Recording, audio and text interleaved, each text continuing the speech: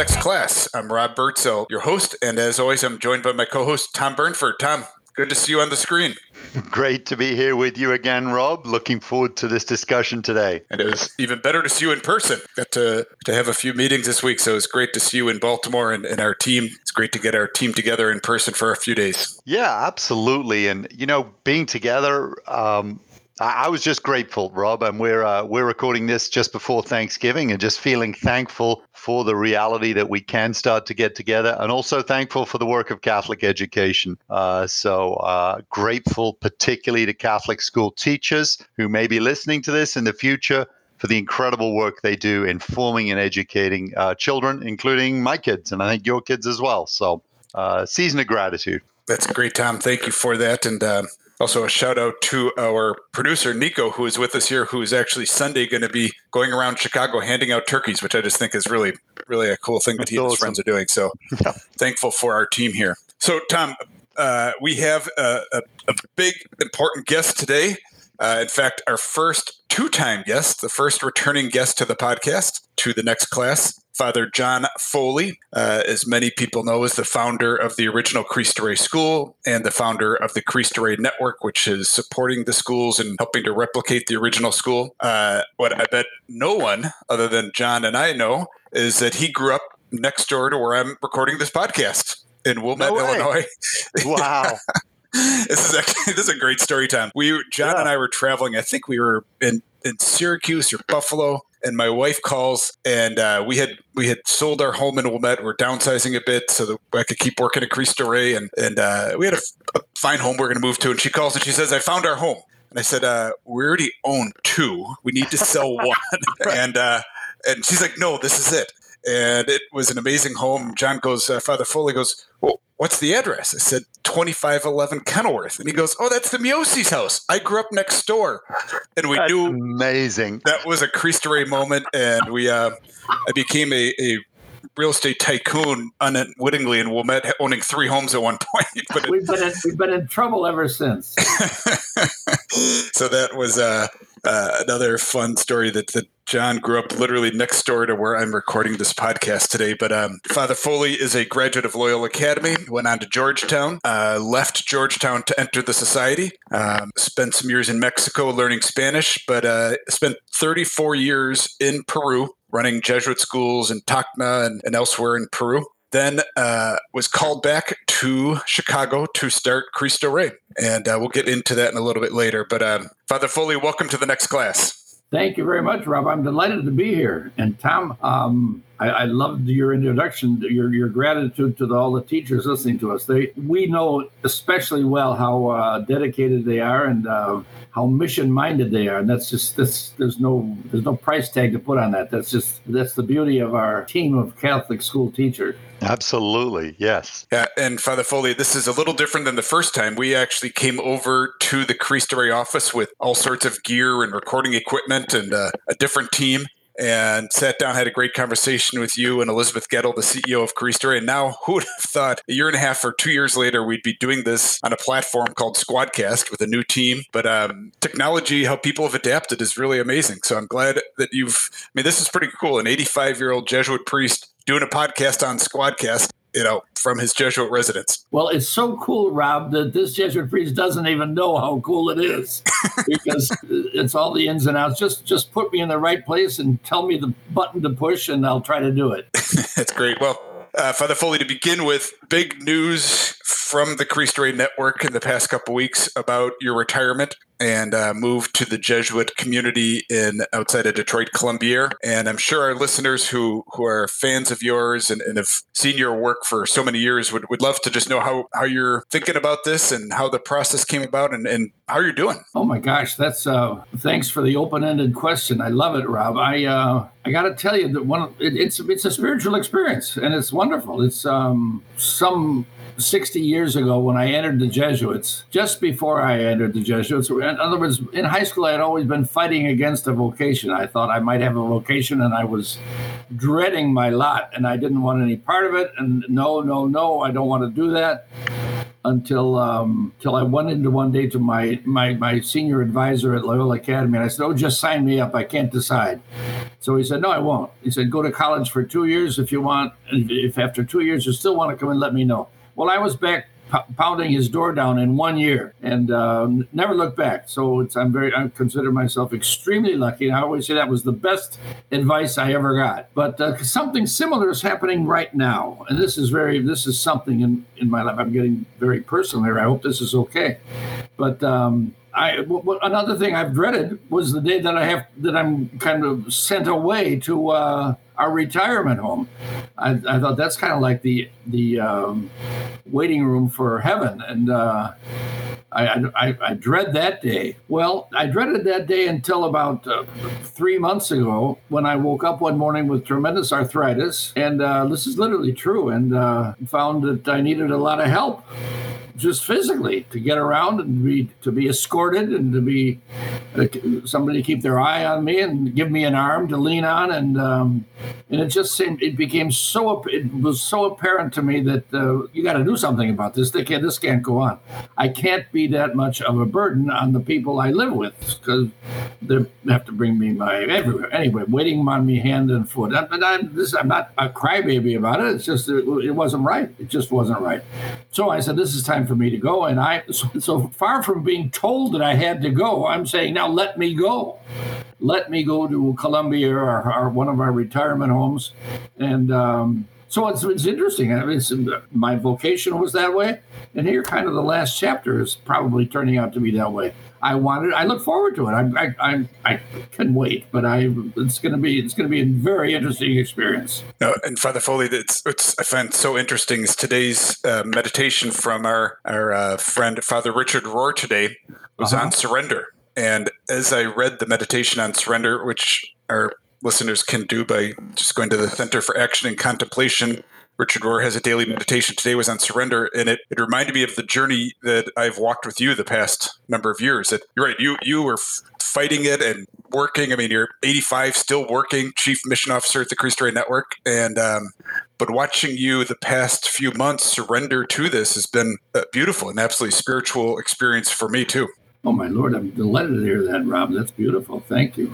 Tom, we'll turn to you for the next subject we want to talk with Father Foley about. Sure, Father Foley, and thank you for that. I gather I just found out from Rob a couple of weeks ago that you spent a lot of time working in Catholic education in Peru, right? That's exactly right. Wow. And what was that? I mean, in one sense, my question is, what was that like? And clearly things are different if you're educating a different country. And yet one of the things I've been struck by a little bit is that the mission of the church is universal. It may have different languages, may have different cultures, but there's a fundamental work that is done by the church on the planet. And when it comes to Catholic education, there are similarities. While there are differences, there are similarities. Could you just talk a little bit about your experience in Peru for us and what we might learn from that? Oh, I'd be delighted, Tom. I think my experience was kind of what you just said, kind of turned that around. I had never had any other experience before I went to Peru. It was my first assignment. It was the first time first assignment as a Jesuit, what we call Jesuit scholastics. We call Regency, or at least they used to call it that. And so my that was in 1961. A couple of years earlier, John the 23rd, good Pope John, had sent out a request to all the religious orders in North America to send people to Latin America. Right. That's how I got there. I remember hearing about that. Yeah. That's right. I in a low voice, I called it a religious invasion of Latin America. Right. But and it turned out to be one of the biggest graces in my life. So I went to Peru, and because all the Jesuit provinces in the United States scurried to Latin America to find a place to go, to find a place. One of the provinces of the Jesuits in Latin America, each province in the United States made a deal with one of the provinces in Latin America and became an ally of theirs, working with. So that's how I got to Peru, and so I went down and began. I didn't have any experience teaching until I started teaching there in Peru. And so the first thing was to learn the language. Believe it or not, and this kind of shows the Jesuit ingenuity. I don't even know if that's the word, but I was being prepared in the United States to teach French. And all of a sudden, I was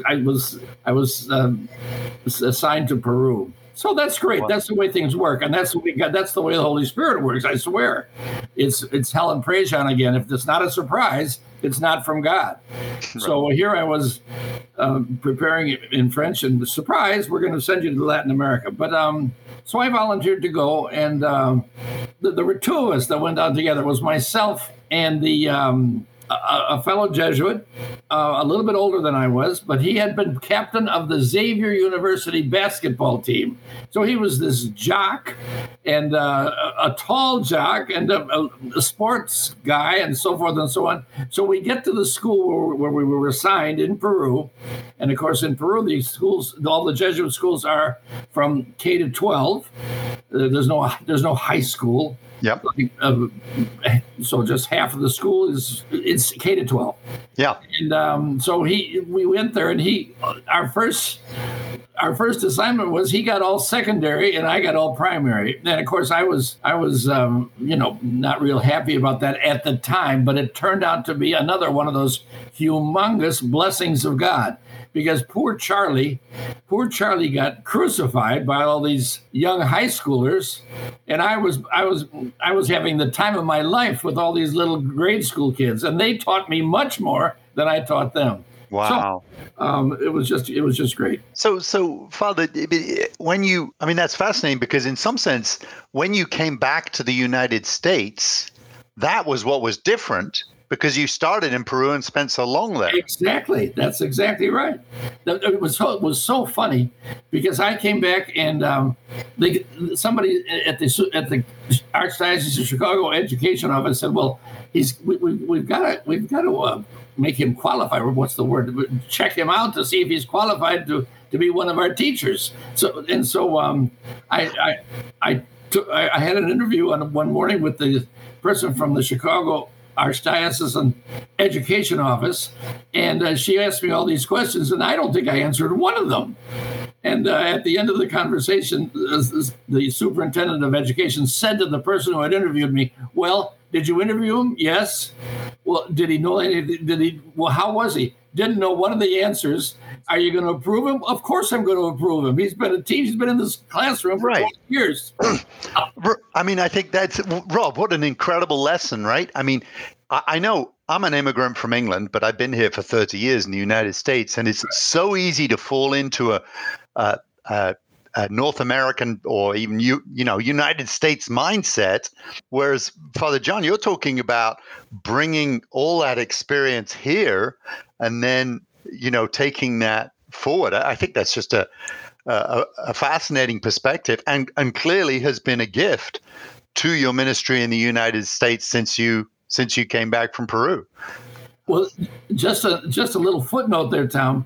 The first time that we introduced the idea of Cristo Rey was at a press conference that the provincial called here in Chicago. And so the provincial said, we're going to begin a school in the Pilsen area of Chicago, and it's going to be bilingual.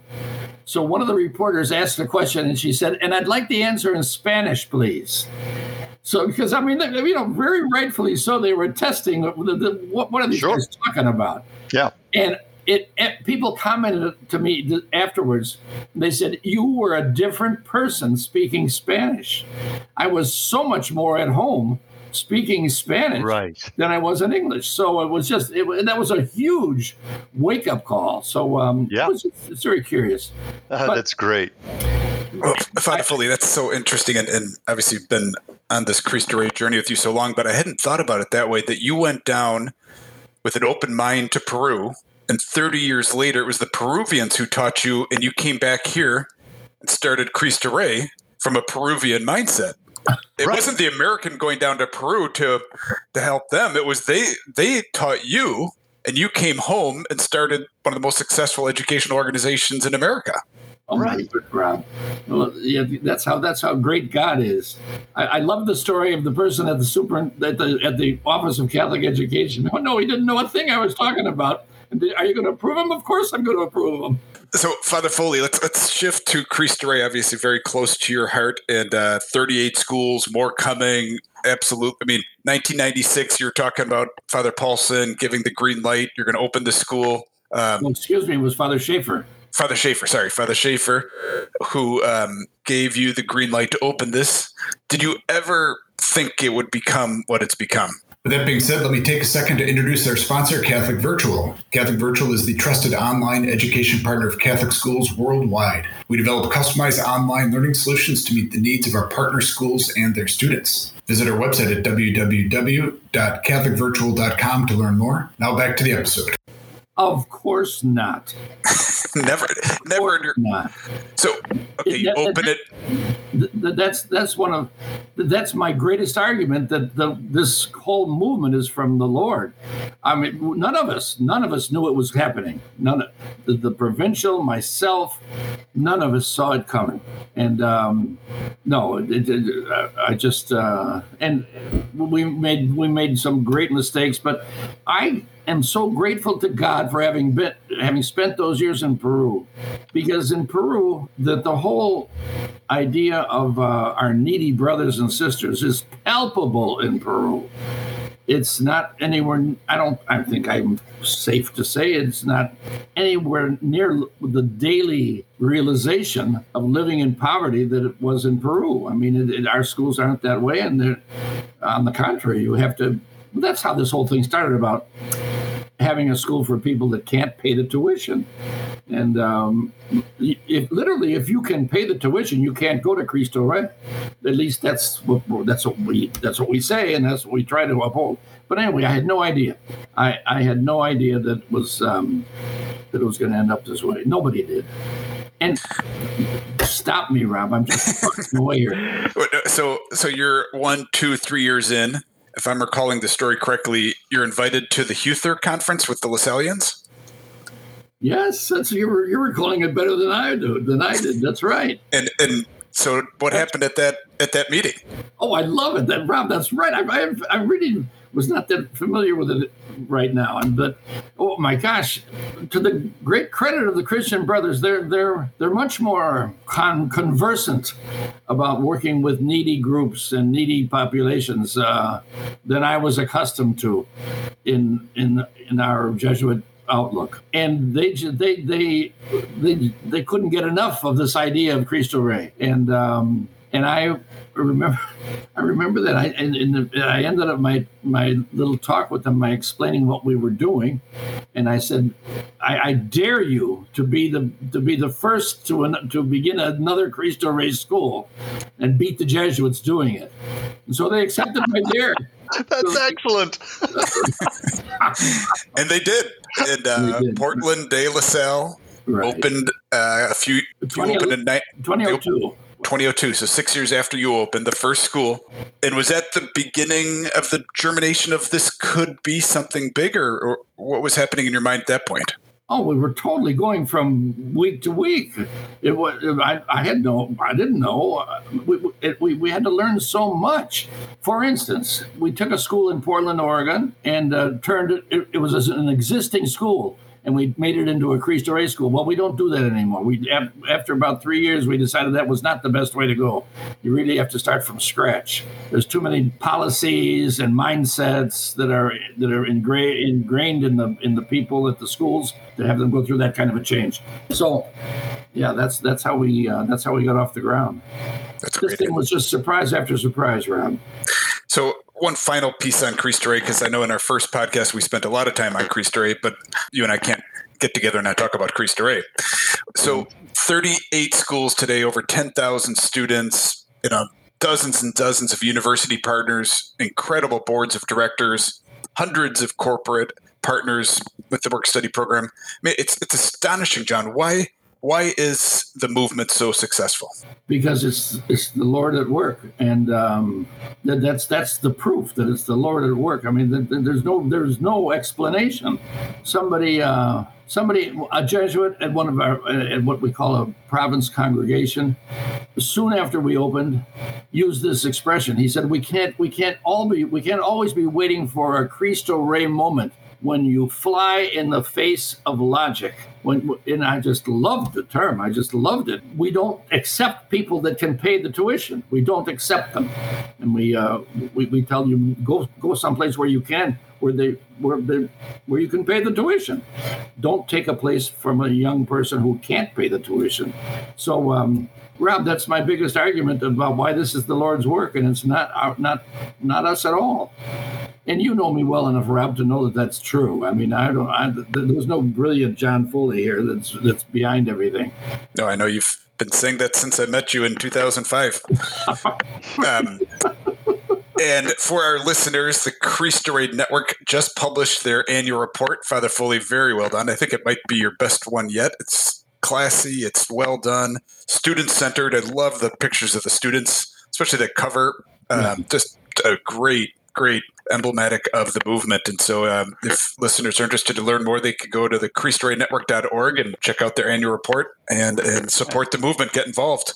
And also for listeners, Rob, I've had the privilege of working with in offices that have had Cristo Rey students, working in them as part of the work study, and it has been such a blessing to see just young people fully engaged in their education and working to provide it, and also wanting to serve and reach out and learn and grow. So truly a blessing from my experience too. Exactly. And Father Foley, I love what you said about, this is the Lord's work. And I wanted to ask you a little bit about changes that you've seen in education during your career. And, we use the word innovation. It's a very trendy word. Everybody's like, how are we going to innovate? And clearly Cristo Rey was a huge innovation. And maybe innovation is simply allowing the Spirit of God to do what the Spirit of God wants, being surprised by it. I love it. Now, that being said, are there any specific big innovations that you've seen in your career that you think in education that were really substantial? Can you talk to us a little bit about that? Because then we want to talk a little bit about where do you see things going in the future in terms of this in terms of education, either in general or in terms of Catholic education. I think one of the most powerful lessons was one day there were three Jesuits. There were three of us that were assigned the task of getting this school up and running. And when we were meeting frequently, like every other day or something like that, and working on things, and one day the provincial saw us meeting, and he said, "Well, have you guys figured out how you're going to pay for this place yet?" And we hadn't even talked about it. I swear it was a defense mechanism. We weren't even talking about it because we didn't have any idea how we were going to. This is all very good in theory. How are you going to do it? But how is this going to be? And so we made an appointment with a person who, when I used to come home from Peru for a family visit, I would, on 2 or 3 occasions, the people at the province office said, "Would you talk to this gentleman? He's got great ideas about how third world countries can pay back their debt to the national banks and so forth and so on." And sure, well, he certainly impressed me with how creative he was and how he thought in great strokes, great huge ideas. So we went to see him and we asked him, give us some ideas on how to fund a school when the students don't have the wherewithal to pay anything. We don't even use the word tuition. I'm trying to eliminate that word from our vocabulary because it doesn't make any sense. We don't have a tuition. So he said, let me think about it. And he came back a couple of weeks later and said, what if every student had a job? Now, I will argue furiously that he had no idea what a powerful formula he was giving us. And we certainly didn't. We thought it was a way to cover the costs. And it does cover a significant part of the cost, not as much as I would like it to. I think it's something that we always have to keep working on. We always have to go back and say, that is the source, that should be the source of it should be a new financial model for schools too, not just for the students, but for actually how to pay for things. But so he said, what if every student had a job? And so we had no idea what a financial model he was offering us. We thought it was a way to have money coming into the school, and that would be it. But it turned out to be just this very, very powerful educational model. And in a nutshell, what I'm saying is we were 12 minutes from Lake Michigan, and some kids had never seen Lake Michigan. So that's wow. That's a different world we came from. Yeah. And our kids all of a sudden they were going down on a Tuesday to work at the Sears Tower. Are you kidding me? And they would bring their families down on Sunday to go up to the office and show them through the glass window that's my desk. That's where I said, universally throughout all our schools, what the students most like is the job. And it's because it's their introduction into a new world, a world that they never thought they had access to, and that that's my desk. It's got my name on it. People here respect me. They ask my opinion about things. So it turned out to be this without anybody knowing it, it turned out to be this extremely efficient educational model. And so that's where we were. Yeah. Yeah, a very substantive innovation and change indeed. So yeah, that's great. So Father Foley, as Tom alluded to, thinking about 5 to 10 years from now, where do you see education going in America? Rob, you know me well enough to know that I'm a little bit over my skis on this one. I'm not a good theorist, but where do I see it going?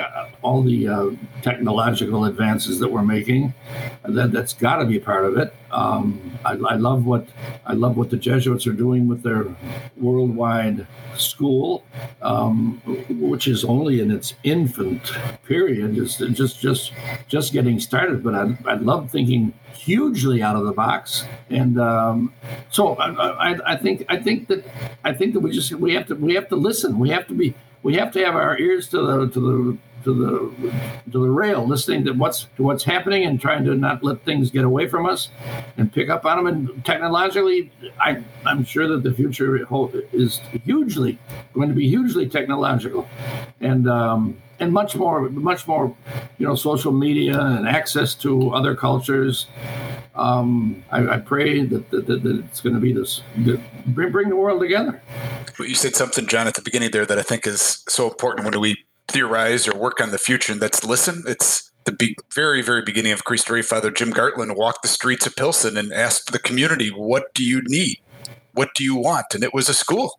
It wasn't another parish. It wasn't a healthcare center. It wasn't a food bank. They wanted a school for their children. And I think that's, as we continue to think about the future, and as you allude to the Jesuit World School, to listen to the communities. And I think that's great advice for us as we think about the future of education. Great, Rob. Thank you for reminding me that. That's true. When I came back from Peru, before I got on the airplane, I asked the provincial, "What is it you want to do?" He said, "We don't know yet." He said, "I'm open to anything." So I came back to do, I didn't know what. I didn't know what I was coming wow. back. And I think that has to be part of the solution too. I think that there's a grain of truth in that. We don't have to have all the answers before we start. And the Lord will lead us. The Lord will lead us. That's such a wonderful way. I mean, I guess that's one of the great gifts of religious life, is that freedom. You know, I'm sort of a family guy, and it makes me very anxious to think about that, because I want everything sorted, and I've been trained to want everything organized and planned out, and yet that's simply not. Firstly, it's not within my control or anyone's control. It's not the reality, and it's great to hear your testimony in that regard. That's great. Well, Father Foley, we've come to the end of our time here, but before we end, you may recall from our first recording, we ask all of our guests one final question, and that is, who is your favorite teacher and why? In my own history. Any time in your life, your favorite teacher, who and why? Well, no doubt it was my fourth grade Dominican nun teacher, and she was just so filled with life and happiness and fun. When we get our math exercises out of the way, we square danced, and she taught us how to square dance. She was as Irish as could be, and she taught us how to square dance, and we had so much fun. It was just incredible. Got to have fun, don't you? That is awesome. Absolutely.